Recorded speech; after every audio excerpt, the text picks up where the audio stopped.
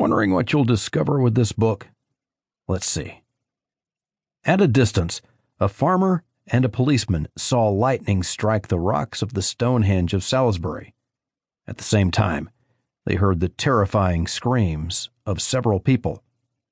When they checked, no one was there.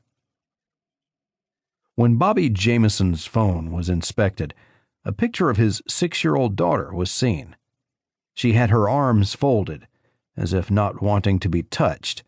Her face was scrunched up, and she wasn't looking at the camera. Could the photographer be the Jameson family's abductor? Captain Benjamin Briggs sailed together with his wife and daughter when they vanished in the Mary Celeste.